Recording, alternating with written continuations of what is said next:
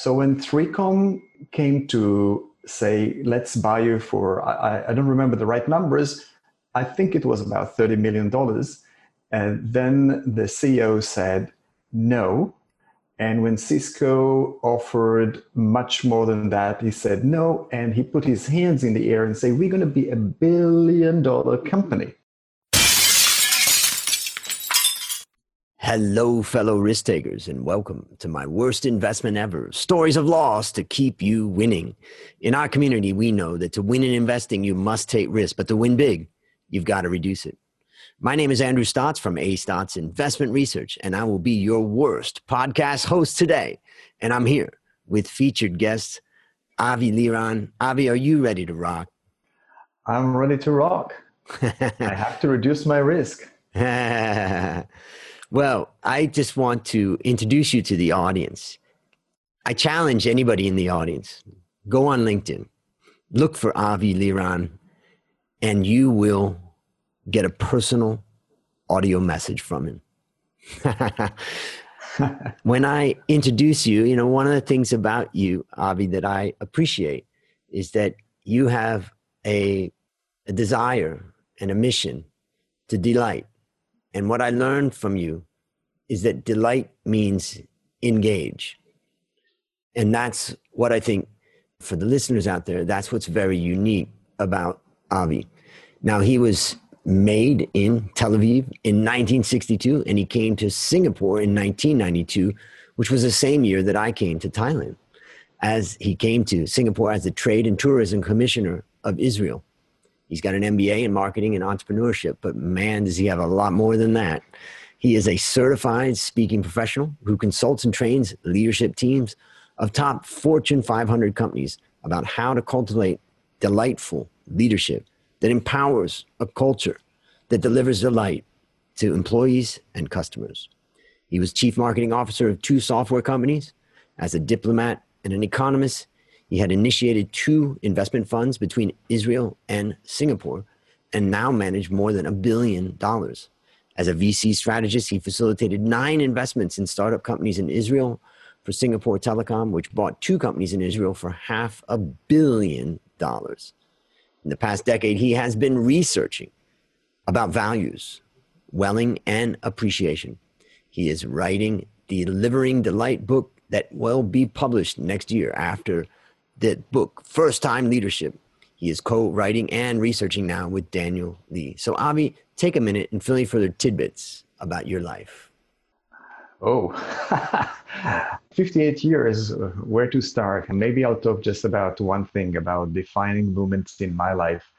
My father passed away when I was 12, and I was running to the playground to be there and had a difficult conversation with God about what's happening, why good men perish. And I think at that very moment, I learned perspective about life. So whatever bother everybody and they see some annoyance with grievance, I look and say, you're affected by that. Your father can die. So what are you talking about? Now let's go marry, fix the things. And I think that's what brought me to be a full glass man, because there's no half full or half empty. There is a glass that you should be grateful for, and there's an effort to go and fill the glass. And that shaped the person that I am. So in a nutshell, I would say that moment, and I started working when I was 12, and I'm grateful for almost everything that I have in my life. And I'm on a mission to delight the world, one person, one organization, one community at a time. And I'm grateful for you for hosting me. Yeah. It's challenging to talk about investments because I'm not so great in them. I lost a lot of money, but here we go. Give it a run. All right. Well, let's get into it. Now it's time to share your worst investment ever. And since no one ever goes into their worst investment thinking it will be, tell us a bit about the story leading up to it, and then tell us your story. Well, you mentioned that I work with Singapore Telecom. So one of my model is I put my money where my mouth is. And at that time, there was a company named Tundu. And what Tundu did, they did IPPBX over the net when the competition was loosened, and they have rooms in order for you to have your telephone and billions of dollars worth. And what happened is that we realized that this is a gold mine. So when 3Com came to say, let's buy you for, I don't remember the right numbers, I think it was about $30 million. And then the CEO said no. And when Cisco offered much more than that, he said no. And he put his hands in the air and said, we're going to be $1 billion company. And what happened next was the thing that made it the worst investment, because people became arrogant. The CTO went to Boston. Why? Because he decided he wants to go to Boston and he can manage his R&D team from Boston because that's good for him. And when the people start to think about themselves, they have the best piece of technology in the world. They were supposed to be bought. And then the dot-com crisis came and the company evaporated. So whenever I go and I see a Cisco phone, IP phone, that was invented by Tandu, and everything that I had in the company evaporated. So the lesson that I learned from that especially when you go and invest in startups, it's about the people and about the ability of the people to work together and put their ego at bay and not be arrogant and cocky and be very prudent, because they started to fly first class because everything, they got abundance of money, so they became arrogant. Arrogance and bad relationship can kill any investment when you go onto startups. And then I realized that values are paramount. Whenever you have a startup company, if you don't work on the values, on the core values of what you're going to have, people will stray. And the interesting thing, companies say, okay, we get a set of values, and now everybody that comes, we're going to teach them. And what I learned is it doesn't work this way.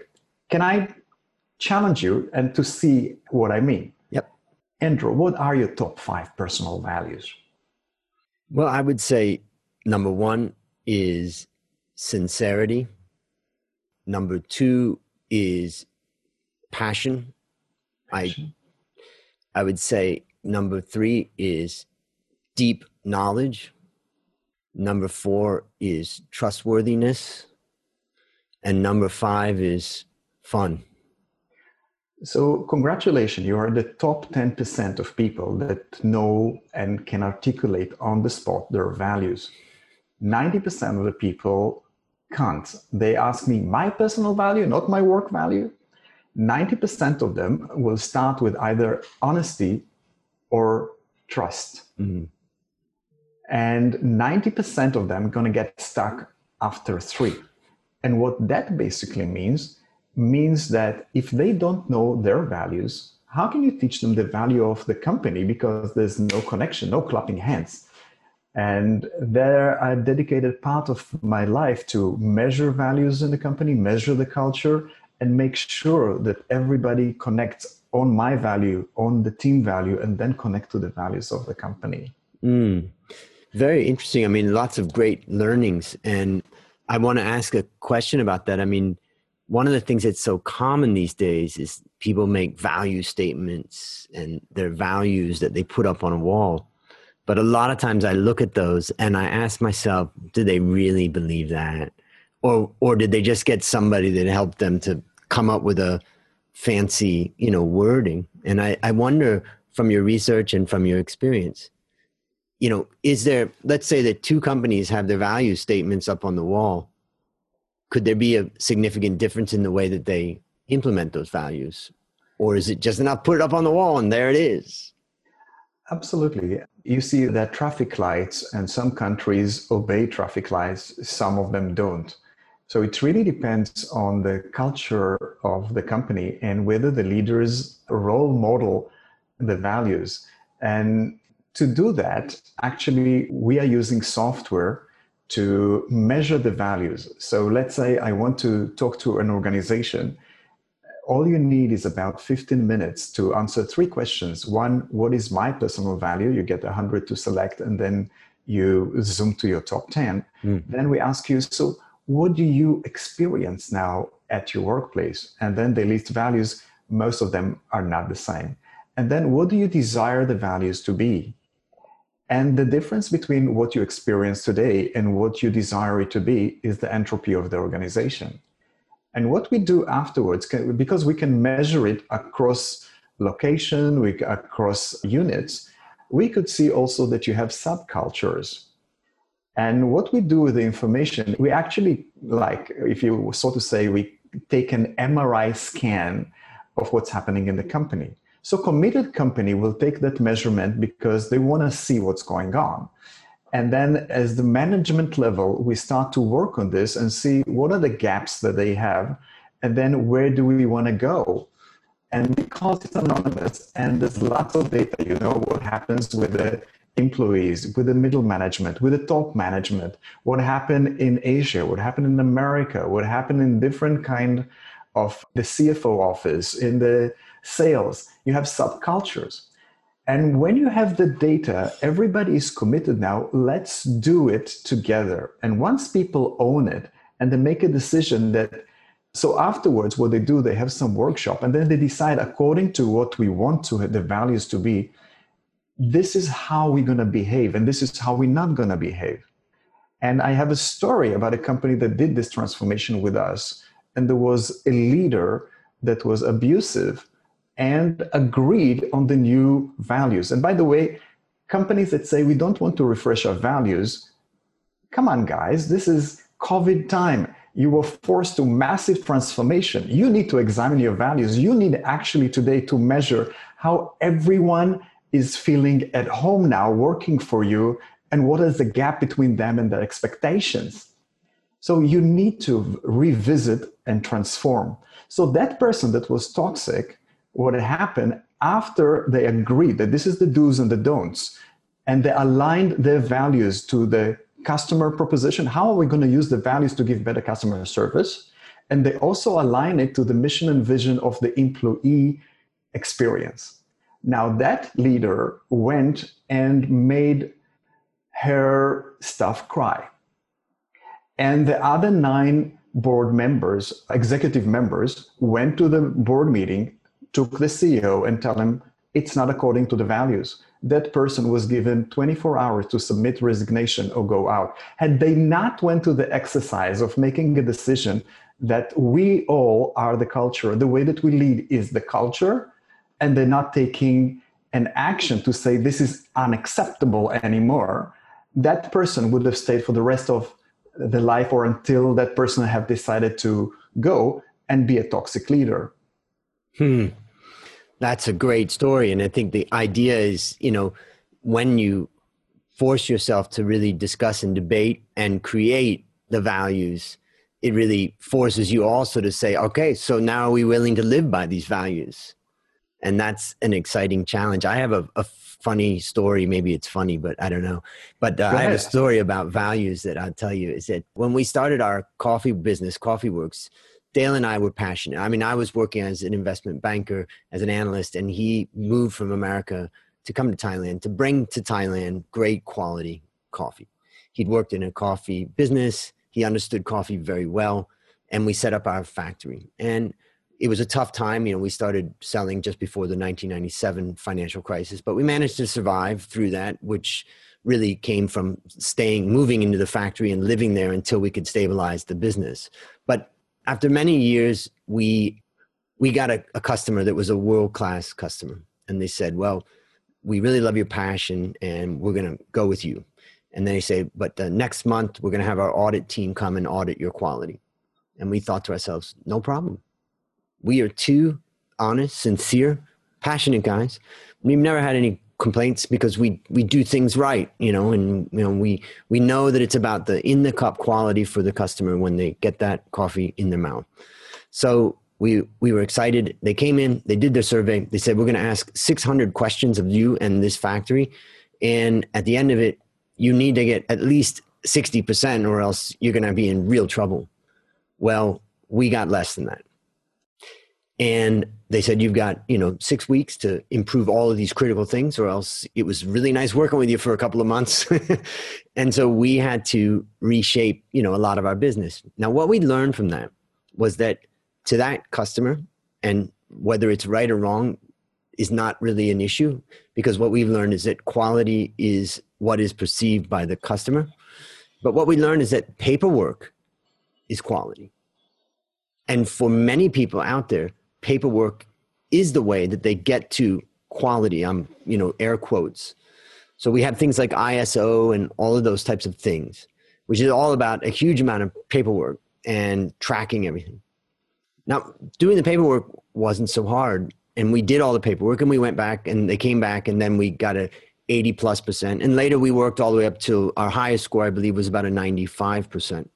So we were top in the world, in a small group within the world.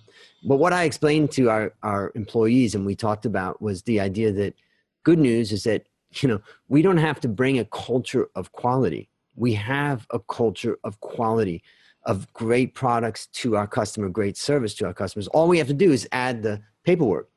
But imagine if we were starting out and we didn't have the culture of quality and we just add the paperwork.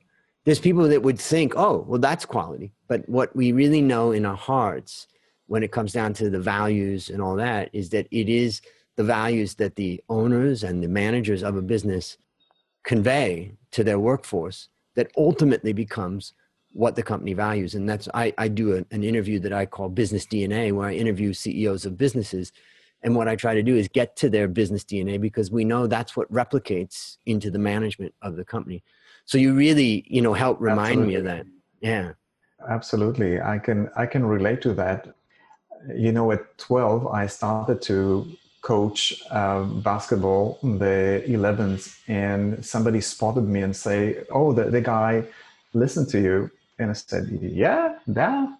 And I didn't know that this tall old man was the general manager of the second best team in Israel. And he said, well, if they listen to you, why don't you come and be coached by us?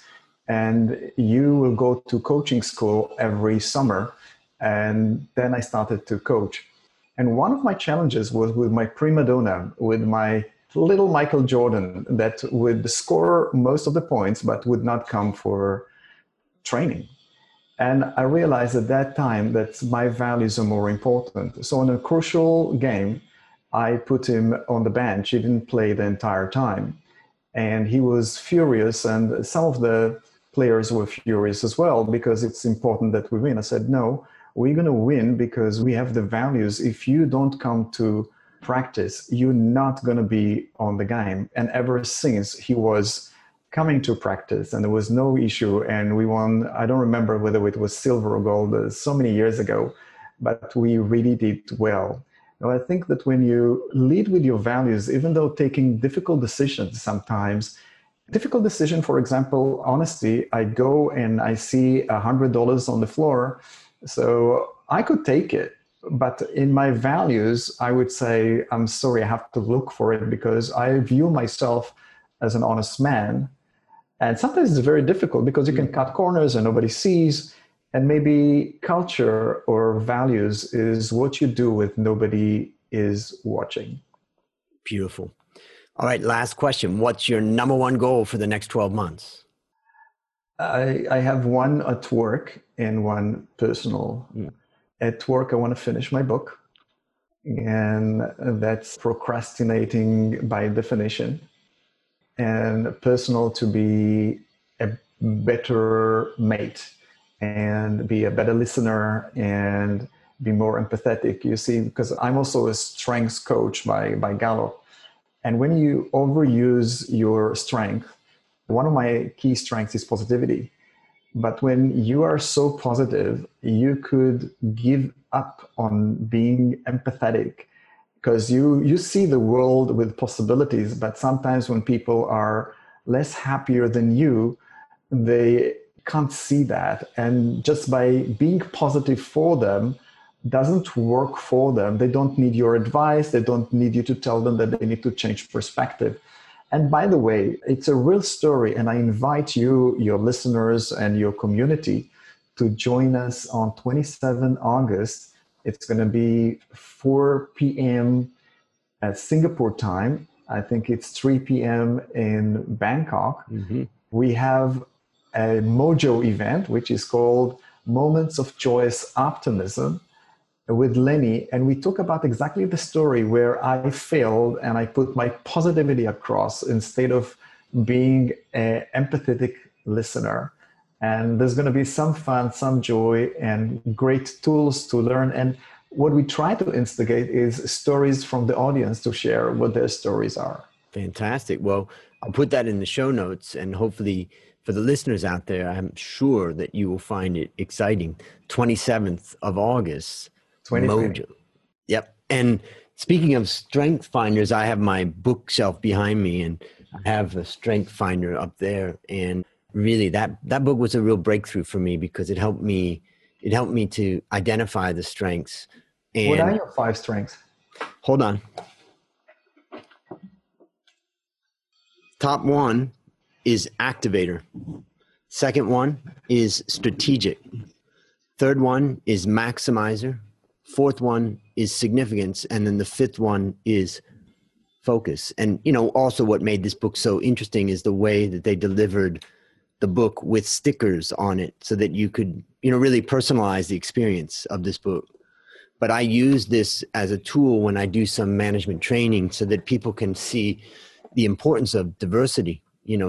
Diversity of strengths is such a valuable thing. So yeah, I really appreciate you talking about that. And I don't have the experience that you have with it, but it was valuable for me. It's beautiful. It's beautiful. And the reason why we kick up very easily, I think that we have matched, but activator is number 1 for me. And I wish I had your focus. So when I work, I need people like you around me that can complement, because why work on my weaknesses rather than have people that are better than me next to me? It's a great point. And my business partner in my finance business, Son's a Thai man, and he and I have worked together for 20 years. He has some really great strengths of kind of, I would call it stick-to-itiveness, that he can go through and grind through some stuff that I just can't do it. And there's times when I get up and down in my emotion. And what's great about having him as a partner is that he can grab those things and just take it to the next point. And when I see him getting there, it gets me excited to I'm going to grab it from him here and take it up one step higher. So I know that feeling of being around. I think it's a good lesson for the listeners to, think about what you need that makes you successful. Find the people that you can partner with, be around, be friends with, and use the energy of them. You don't have to become them. Just use the energy and share your strength with them. They probably need it. Yeah, a common mistake that people do is they try to focus on correcting their weakness. There is a small threshold that you need to not to fall down from that threshold. It's like if your gasoline tank shouldn't go red. But then you have so many other engines that you could work with. So instead of looking at your weaknesses, rather look how you can optimize your strengths. And if you want an illustration, how better off you're going to be, there is one drill that Gallup teaches you to do, is write a sentence with your weaker hand. If your right is your strong hand, write it with the left. If left is your strong hand, write it with the right. And then write it twice and measure how long did it take you. And then do it with your strong hand and see that it's significantly less time and it's also more neat and take less space. And that should encourage you to explore your strength, because like everything else in life, just because you're talented doesn't mean that you're using your strengths. And if you are coached for your strength, you can optimize your success. You could blend it like colors. You have blue and red. If you mash them, it could become a beautiful purple rather than you use them separately. And how to tone them. Like I said, sometimes you have a dark side of your strength. You overplay it and it bounces back at you. Yep. When you told that story about the hand, I just thought to myself, how many tennis stars decided that they're going to win by learning to play better with their left hand? If that's their weak hand. None of them. They just focused on it. It wasn't even a debate. They just focused on where they had their strength and they built on that. So it's a great reminder of that. Well, listeners, there you have it. Another story of loss to keep you winning. To find more stories like this, previous episodes, and resources to help you reduce your risk, visit myworstinvestmentever.com. As we end, Avi, I want to thank you again for coming on the show, and I want to congratulate you for being one of the brave ones. I say brave because when I ask most people to come on the show, they say, no, Andrew, I'd prefer to talk about my winners. So you have now turned your worst investment ever into your best teaching moment. Do you have any parting words for the audience? Well, I want to tell you that it was a pleasure communicating with you. And the pleasure was also to have the preparation talk that we had before, where we could connect as human beings, understand where you're coming from. I was blown away by your decision to share with people free access to your financial teaching, just to make an equalizer and suggest to ladies to have the opportunities to close the gap. And when we are launching in next quarter our book, First Time Leadership, the funny story, I'm sorry if I'm glitching a little bit. No problem. Was that the number 92 person that we interviewed was Gary Reach, the CEO of WD-40. And he asked us about our survey, and we found out that we don't have a lot of women. We had at that time 20% women. And he said, why? He challenged us and he said, in my organization, there are 50% women. Actually, the CEO of WD-40 in China is a lady. That's the biggest market, and she started as a secretary. Daniel and I were so close to 100, which we said we're going a year, 100 interviews, let's close it. But because of Gary, we had to go back and take additional year and interview 220 leaders from 37 countries and 6 continents, and we have 51% women. So I totally subscribe to your genuine wish. And with the one thing that I want to leave you up with, overwhelming majorities of the ladies that we interviewed said that they were ready for the job 2 to 4 years before they took it upon them. And what if, because of the things that you do and we do and other people would do, they're going to start earlier and they're going to be successful in their career? We're going to have a different world, because when women leads with their heart, as someone said, maybe there should be more women leaders. There will be no wars, but maybe some countries will not speak to each other.